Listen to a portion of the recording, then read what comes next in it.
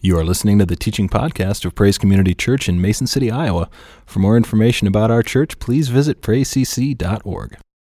Walter Dodge is a guy who was a professional firefighter, and he was known as a smoke jumper. Now, smoke jumpers, if you're not familiar with that term, they're people who will jump out of airplanes and they will just parachute. They'll land right into the center of forest fires in hopes of being able to kind of stop the flames. Now, Dodge and his crew jumped into a plane to fight a fire at Mann Gulch in central Montana. And as they parachuted in, it looked like a pretty normal operation. They headed single file down the gorge toward the Missouri River to kind of take on this fire. And he left his men in the middle of the gorge to scout kind of what was ahead.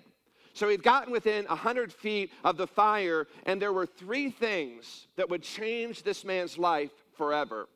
The fire was much worse than he had ever seen overhead, and it was causing the fire to move much more rapidly than he expected. Second thing was the winds were blowing the fire above the gulch where he left his men, and all the way up to the ridge, cutting off their escape route. So as he ran back to his men and ordered them to retreat, he realized in that moment that the gulch was in what is known as a transitional zone. Now, it's not a good thing when that happens. A forest fire rarely moves at more than 4 or 5 miles an hour, which smoke jumpers can usually outrun.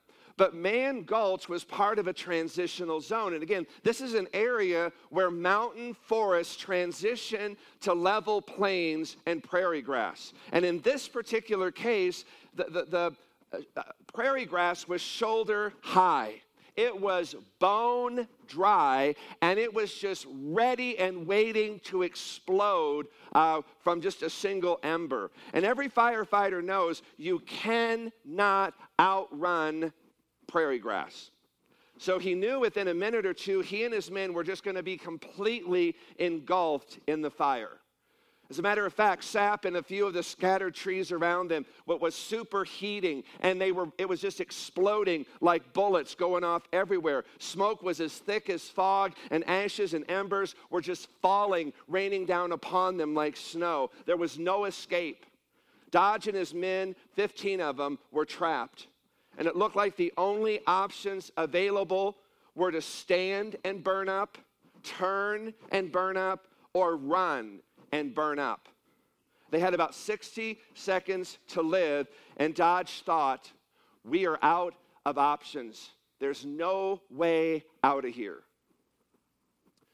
We've all been in places like that in our lives, where we're kind of surrounded by fire. It may not be physical fires. It may be fires of other circumstances and situations where we just kind of felt like we had no other option. We had no way out.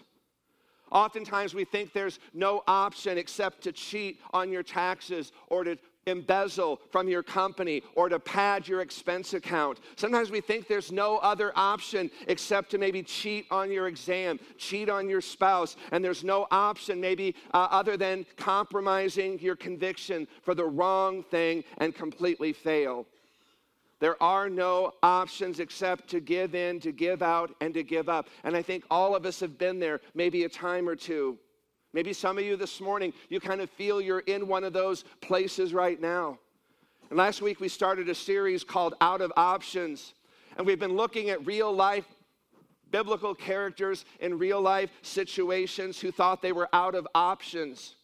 And the premise of the series is very simple. Just when you think you are out of options, there is always an option with God. Or there is what I call the God factor, in which God enters in and God takes what is impossible to us and makes it possible because of him. Or as Jesus puts it in Matthew 19:26, humanly speaking, or from a human perspective, it looks impossible, but with God, all things are possible. So just when you think there is no way out, there is no other option, God intervenes on our behalf, and God begins to open up to us ways we didn't see or know before.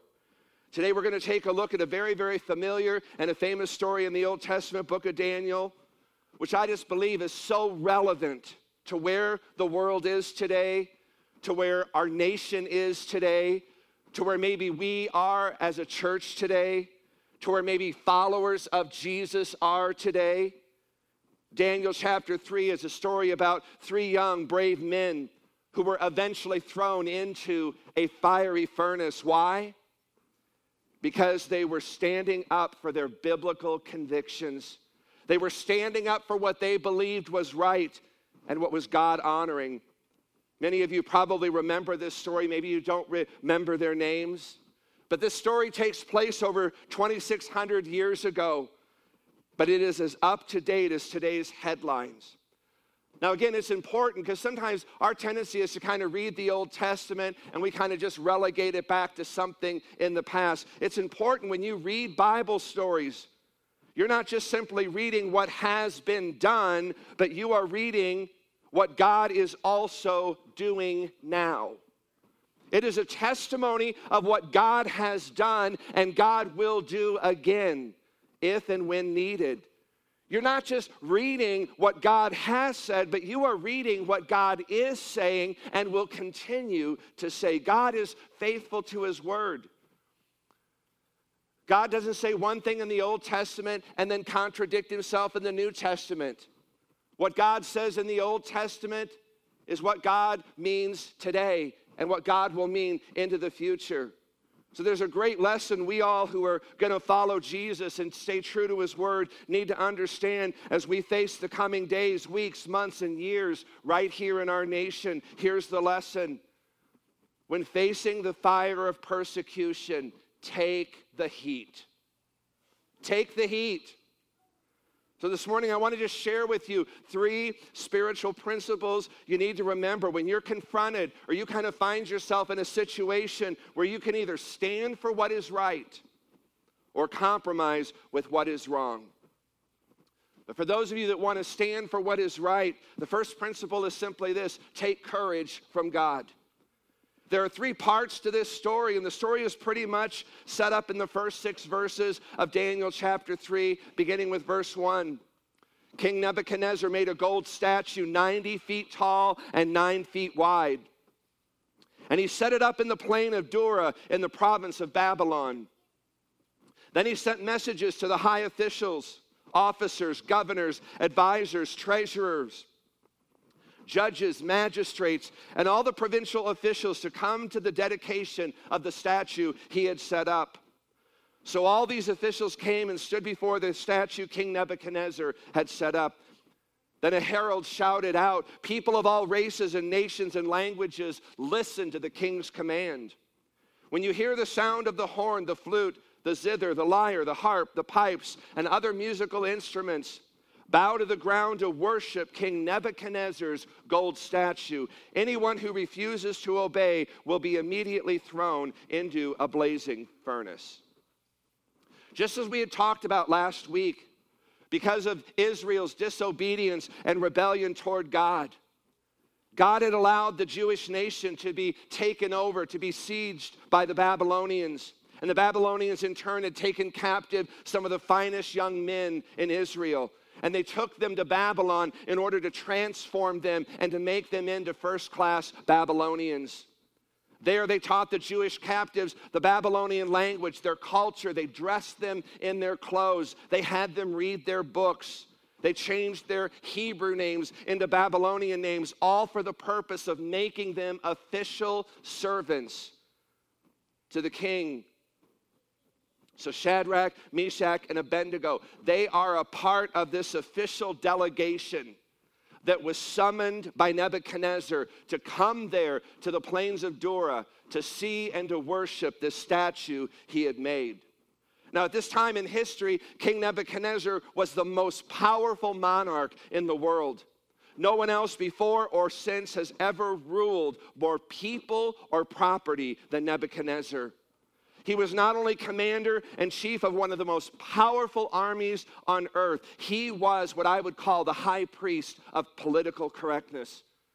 Here was a man who wanted everyone to bow down to the same altar, worship the same God, and he wanted to ensure and enforce everybody participated.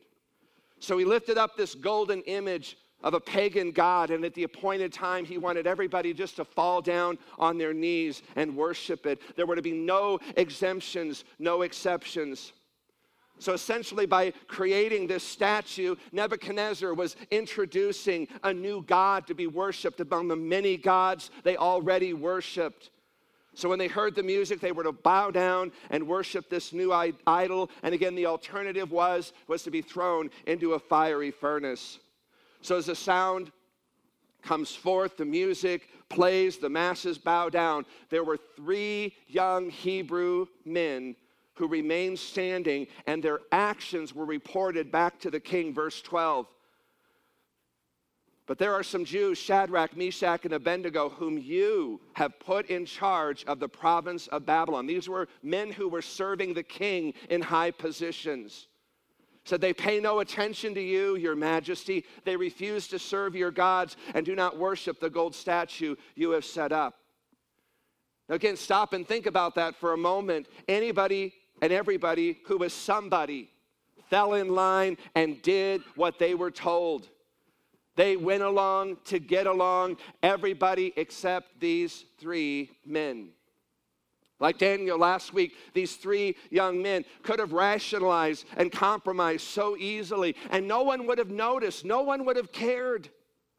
We hear stuff like this all the time. Well, I don't believe I ought to let my beliefs interfere with my politics. I just need to keep them separate. Or everybody else is doing it. You know, when in Babylon, do as the Babylonians do. Or does this sound familiar? I'll bow down on the outside, but I won't bow down on the inside. You know, or it's now legal, so I guess it must be right. No. See, abortion is legal, but it's not right. Gay marriage is legal, but it's not right. These 3 men do us a huge favor. They give us a powerful example. They show us what real faith looks like. Real faith means obeying God regardless of the feelings within us, the circumstances around us, or the consequences that lie before us. So by refusing to bow down and to worship this idol, these 3 men, they displayed a great deal of courage and faith in the midst of tremendous pressure to conform, to go along, to be like everyone else. We need to have God-given courage to stand for our convictions, what we believe the Bible teaches, what we believe to be right, even if it means standing alone. The only place you'll find this kind of courage, this kind of strength, this kind of fortitude is in God. And always remember this, when you stand for what is right, you never stand alone, because God will always stand with you. Second principle, never lose your confidence in God. King Nebuchadnezzar, he hears about the disobedience of these 3 Jewish men, and he loses it. And his anger towards these 3 men and their refusal to worship is hotter than the fire in the furnace. So Nebuchadnezzar, because again, these are men who were high up in his administration, he decides to give these 3 men a second chance, another opportunity, and in the process, to spare their lives. So in verse 15, he makes them an offer they couldn't refuse. He says, I'll give you one more chance to bow down and worship the statue I have made when you hear the sound of the musical instruments. But if you refuse, you will be thrown immediately into the blazing furnace. And then what God will be able to rescue you from my power. Listen to that last statement. That is the $1 million question you will always be asked when you are tempted to compromise, to give in, to go along, to get along, to take the bait, to get in line. Which God do you really serve? Do you serve the God of heaven, Or do you serve the God of this world, and both gods are very real? Is your God strong enough? Do you trust your God? Do you really believe in God? What was their response? Verse 16, Shadrach, Meshach, and Abednego replied, "O Nebuchadnezzar, we do not need to defend ourselves before you." That's confidence. They basically say to Nebuchadnezzar, "King, we are so confident in the realness, in the power, in the strength, the faithfulness of our God that we have no need to defend ourselves or to explain ourselves to you." You gotta love these guys. They don't fear, they don't flinch, they don't back down. They look this king square in the eye and they say, "King, the time for talk is over." It's not up for debate, discussion, or deliberation. We may burn, but we won't bend, we won't bow, and we won't budge. In a storm, it's the tallest tree in the forest that is most likely to draw the lightning. And I'm here to tell you what, if you're going to take a stand for God, if you're going to stand tall for what is right, you're going to draw fire and you will face the heat. So here they are offered a second chance to do what everybody else had already done. And what is their response? Verse 17, if we are thrown into the burning blaze, the God whom we serve is able to save us. He will rescue us from your power, your majesty. So regardless of what happens, they were not going to walk into this life and death situation groaning, complaining, saying, "Woe is me." They're not there to have a pity party. If they were going to die, they were going to die faithful to their God. They were going to face the fire with faith and not fear. And the reason they had such great faith was because they knew they were placing it in a God who is more than able. That is something we should never, ever forget. Don't ever lose sight of that. We serve a God who is more than able. You know, as Janie and Tammy were up here sharing, I would say to you, all of the challenges, all of the goals that you have, as big, as difficult, as challenging as those may seem, you got to remember, you serve a God who is more than able. Paul essentially echoes this point in Ephesians 3:20, and he says, "Now all glory to God who is able, through his mighty power at work within us." Who's the us? We are, aren't we? Isn't that what Paul's saying? Through his mighty power at work in you to accomplish infinitely more than we can ask or think. That ought to blow your minds. What you are thinking, what you may ask, it's not even close to what God has and can do for you. Not because you're so able, but because God is so able. And because of the mighty power that is at work within you. See, scientifically, our God, he is able to make everything from nothing. Have you ever tried that? You ever tried to make something from nothing? It's impossible for us.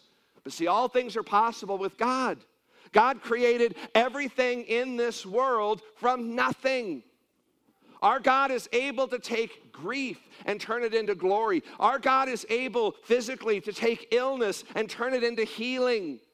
Spiritually, our God is able to take a rebellious heart and turn it into a redeemed, obedient, and serving heart. Eternally, our God is able to take the sunset of death and turn it into the sunrise of resurrection. Our God is more than able.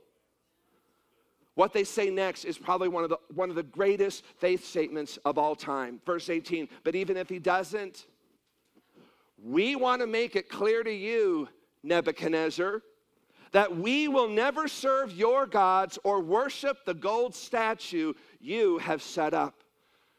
Now put a circle around those words, but even if he doesn't, They'd already made up their heart and minds.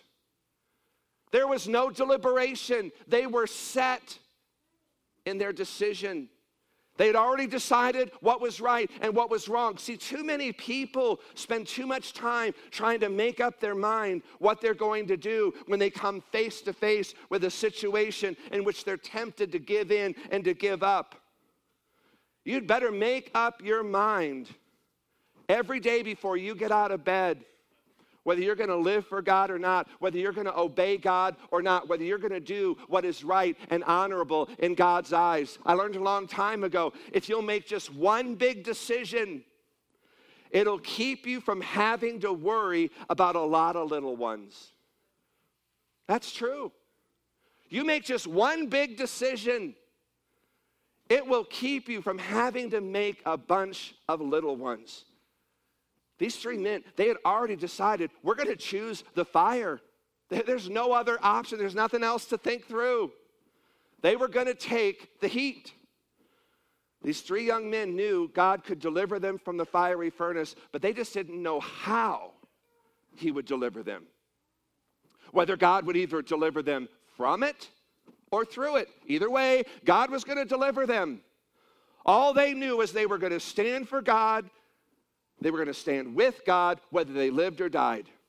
See, real faith is not the confidence that God will work out things the way you want it or the way you think it should be. It is the confidence that God will bring you through it, that God will work things out according to his plan.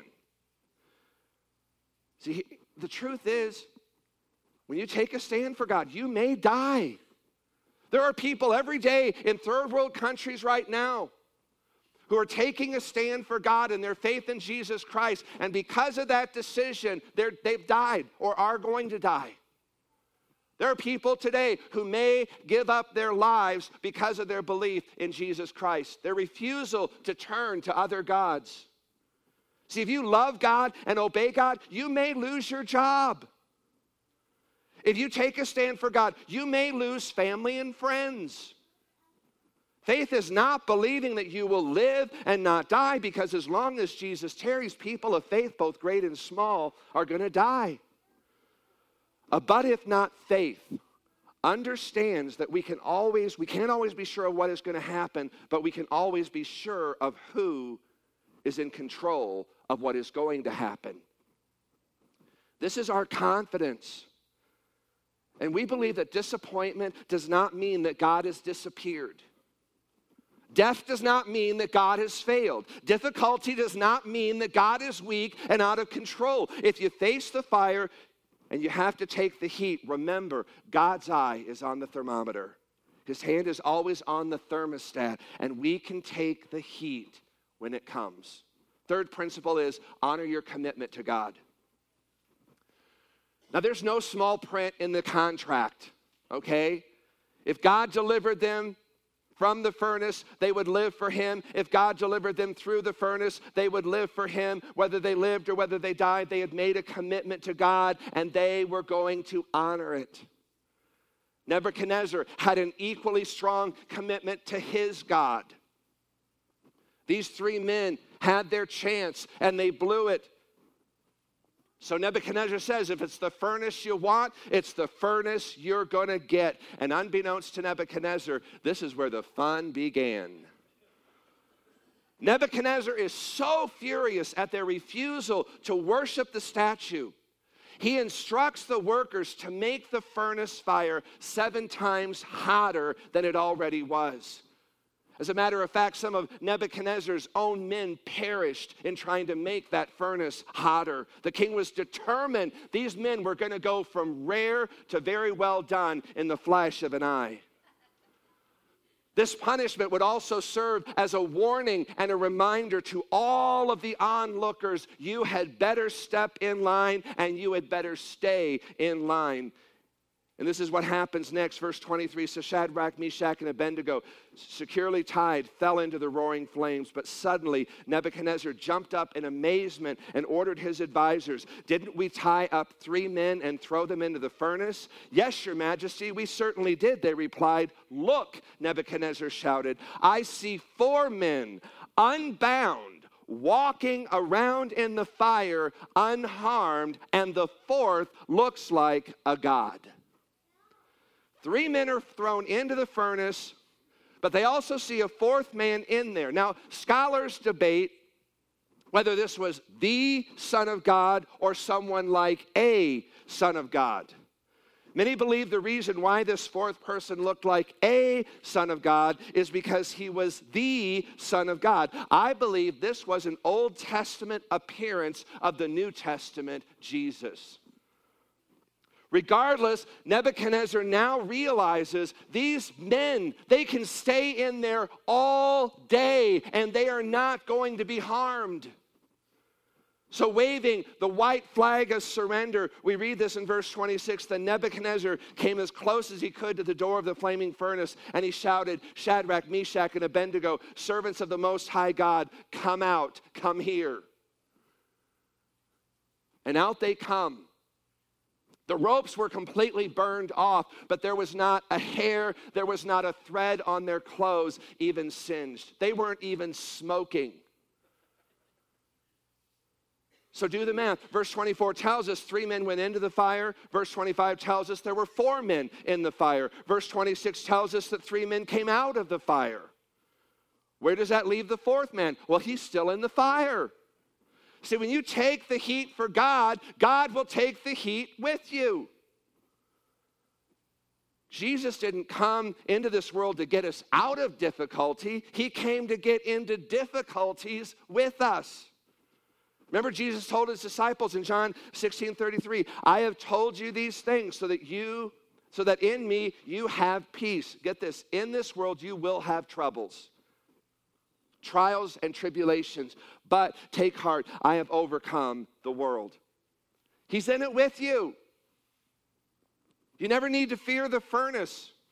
Here's the thing, do you realize if those 3 men had kept their mouths shut, minded their own business, gotten in line and done what they were told, they would have not been thrown into that furnace?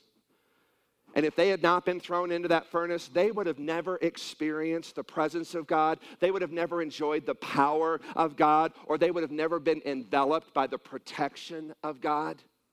Do you see what they would have missed if they just would have conformed? When you're tempted to take the coward's way out, to forsake your convictions, to compromise your integrity, or just to play it safe, you take God out of the picture. You take God out of the equation. You don't give God a chance to show how mighty he truly is. You don't give God a chance to show you how able he is. This is the opportunity to prove, to demonstrate, to show you that with God you can face any furnace, and with God you can take any heat. Remember those firefighters we talked about at the beginning of the message, who thought they were all out of options? It turns out they weren't. Dodge suddenly took out a match, lit it, and he threw it into the shoulder-high grass in front of him. He and his men thought he had lost his mind because in an instant, the grass was just ablaze in a widening circle. And as the ring of this new fire spread, it started clearing an area of everything flammable. It wasn't much of a safety zone. It wasn't much of a buffer, but it's all they had. And he jumped over that blazing ring, moved to the very center of where the grass had already been burnt, wrapped a wet cloth around his face, got down onto the ground, and waited. The surging firewall came all the way around the circle. It leapt over the top because it found nothing to burn, because everything had already been burnt where he was. His hair wasn't even singed. It simply burned a hole in that raging fire. The tragedy is 13 of the 15 men saw what he had done, and they decided they would be better off making a run for it, and none of them made it. All of them perished in the fire. Only the men who realized the fire cannot go where fire had already been were saved. In other words, strangely enough, only the men who were willing to take the heat lived. 2,000 years ago, Jesus walked into a fiery furnace in the shape of a cross. He took the heat of God's wrath and anger against sin so you and I, we could have salvation. We could be forgiven of our sins. We could be redeemed. Not from the fire of death, but have the light and life of eternal life. So for no other reason, every chance we get, we ought to take any heat for him because he took the greatest heat for us. Amen. This morning, again, through the communion elements, the breaking of his body. When Jesus went to the cross, he said, my body is broken for you. He said, every time you do this, do it in remembrance of me. He did that for our salvation. When he was finished, he took the cup and he lifted that cup up before his disciples and he said, this is the blood of the new covenant poured out for you and for many for the forgiveness of sin. Every time you do it in remembrance of me. He took the heat for our sins through the shedding of his blood upon the cross so you and I could have forgiveness. The Bible says without the shedding of blood, there can be no forgiveness. And Jesus understood his blood had to be shed in order for you and I to be forgiven. He took the heat for us. So when we come and we take that bread and we dip that in the juice and we take communion, it's a way of remembering. It's a way of thanking God, the heat you took for me so that I could have salvation, that I could have forgiveness of my sins. And that's why we offer communion. Because it's just a time to remember and to give thanks for what God has done for us through Jesus Christ. So I invite the worship team to come up. As we just close in worship this morning, I want to just give you an opportunity to come and as you're ready just to take communion again, just take a cracker, dip it in the juice. We partake by intinction. Again, it is a celebration for believers. So if you're here this morning and you're not a Christian, we would ask that you refrain from taking that because the Bible says you're just eating and drinking damnation unto yourself. So we don't want you to be doing that this morning.